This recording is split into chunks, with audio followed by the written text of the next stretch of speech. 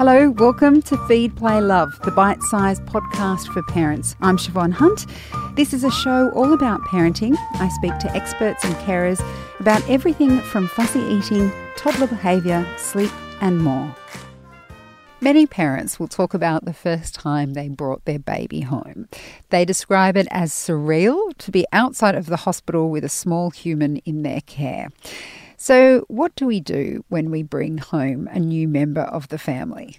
Dianne Zalitis is a midwife and clinical lead of Pregnancy, Birth and Baby, a national Australian government service providing support and information for expecting parents and parents of children from birth to 5 years of age. Hi, Dianne. How are you? Hello, Siobhan. I'm good, thank you. What can new parents expect from the first few days of parenthood to actually be like? I think there are many, many words one can use for this. It'll be overwhelming, exciting. You'll be so tired. It'll be demanding, but the most exhilarating and wonderful time. It's a beautiful little, they say the baby bubble, and it is a complete baby bubble, isn't it? Yes. You spend hours lost in their little features. Yes, and you can watch them all day long. Yes. Yes. And sometimes it's a bit confusing what their faces do. 'Cause they make some funny faces. How can you mums and dads cope with not having that support that they received in hospital? I mean, some parents are only in hospital a night or 2 nights. Some can be there for a week or longer. But in either case, you walk outside of this support structure and then all of a sudden you feel like you're alone. Yes.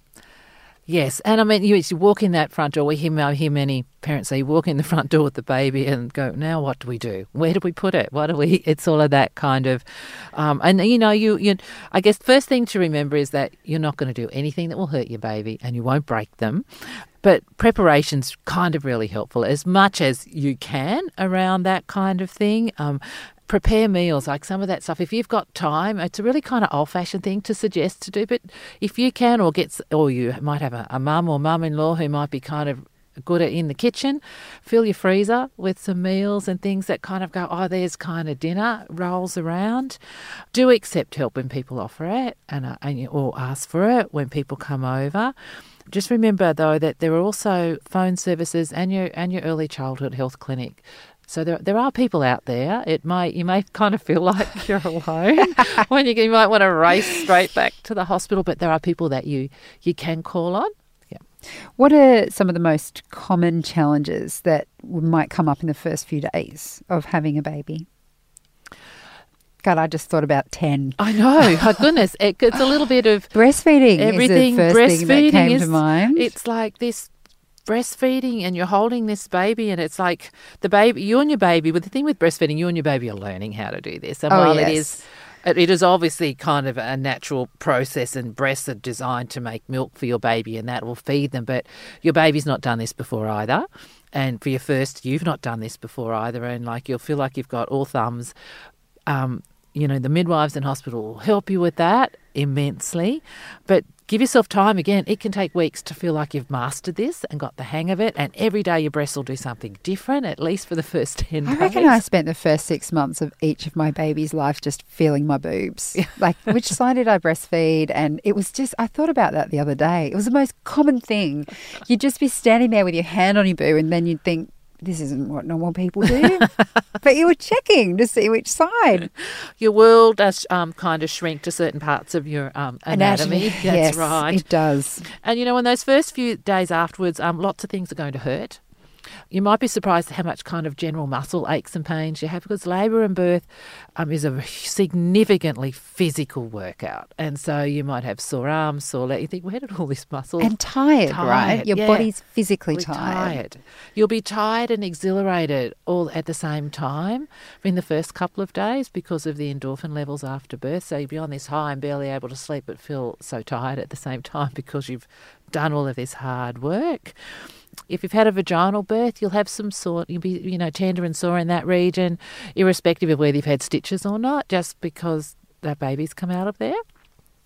Probably the less said about that for those who haven't had babies, the better. But that, it's kind of feel a little kind of different, but that settles really fast. And if you've had a cesarean, then you're going to have some wound pain. And the thing with cesareans is you can have wound pain and discomfort for quite a few weeks. So that can be a surprise too when you get home, that it's still sore after 2 or 3 weeks. You mentioned there breastfeeding and that it's the two of you learning. I mean, some people it happens quite quickly, but how long should you be giving it a crack for if you really want to breastfeed, but it's not coming easily? I think it's such a personal decision. So as long as you want to, there's support out there for you, from your early childhood nurse to the Australian Breastfeeding Association. They've got great breastfeeding counsellors on the line, and also people locally who will help you get through that. It does take, it's a couple of weeks to get the hang of it. It takes about 3 or 4 days for your milk kind of to come in and feel like your baby's getting lots, and then that'll settle back off. So there is lots of changes, and in amongst all of that is your tiredness, is your learning about the baby. Everything's a bit sore, but it's it's your choice. Certainly, we always recommend breastfeeding for as long as you can, because it is the milk designed for your baby, so it is the best. There's nothing wrong with formula. And if you need to do that, then your baby is not going to suffer from that. But it's got to be kind of your choice. But remember, there's lots of support and help to do it. And successful breastfeeding also really depends on partner support and family support. You need people around to really help you and believe in you and your ability to do this, and give you the space. And you will get to that point, and you'll see other mums who've got their babies might be 6 or 8 weeks old, and they're almost feeding without thinking about it. And that'll be you too. Yeah, it happens. When is it the time to go for the first checkup with your baby? Well, the first one that you do with your doctor is at 6 weeks. When you come home from hospital, now if you come home quite early, if you're in a midwife type program, they'll see you at home, and then the early childhood nurse will come and see you within the first 2 weeks at home, and they arrange all those visits for you while you're in hospital and tell you about them.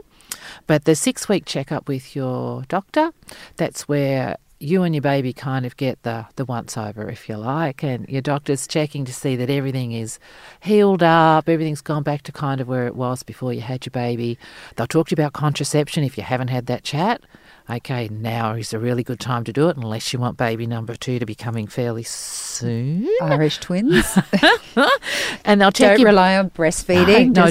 There's a big, You can if you're breastfeeding 24/7 and overnight, and then that also stops you ovulating, and some might facetiously say it also makes you too tired to do anything, but you're better to talk your contraceptive options through with your GP then. But they'll also do another check of your baby like they had in hospital, and their first vaccinations can be given then as well. And the paperwork, because we do have paperwork with babies. Yes. What are we needing to think of? Like, what is the paperwork that comes with a new baby? Well, you'll be given a big envelope, the parent pack, after you've had your baby, and in that will be a form to pop your baby onto your Medicare card. Really important to do that, because until you do that, you can't access Medicare for all of the GP visits and things like that. So you want to do that relatively soon, or dads, that's a job for you, or partners, it's a job for you to go and get done.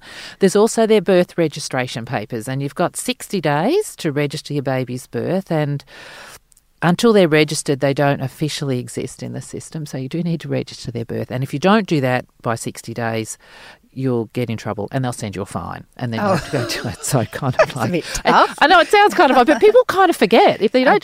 They get busy and on with life, and it's kind of like, have you done it? Have you done it? And also, it's kind of a funny kind of story. But if most of this was kind of a dad thing, but partners, if they're going off to register, make sure you agree on the spelling of your baby's name. Yes, I've heard stories about that. So that can be kind of a funny thing. They might just kind of miss, particularly if it's done, fairly early on after they've been out celebrating the birth of their mates and things like that. It's called, how's it spelled? I think it's this, and write it down, and that's on the official register. So that's the main paperwork. And the hospital, part of that is an official certificate from the hospital that you've had a baby, and you need that. for all of the social security payments and things like that come through. And so don't lose that paperwork either. It's important. Okay, well, there we go. You're all set up for when you bring your baby home. Dianne, thank you so much for coming in. You're welcome. Thank you.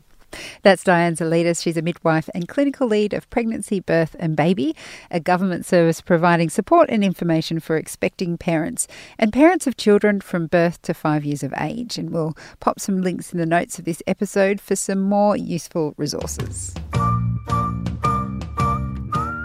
Feed, Play, Love is a babyology podcast produced and presented by me, Siobhan Hunt. I'd love to hear from you, so if you'd like to get in touch, email me at feedplaylove@theparentbrand.com.au. See you next time.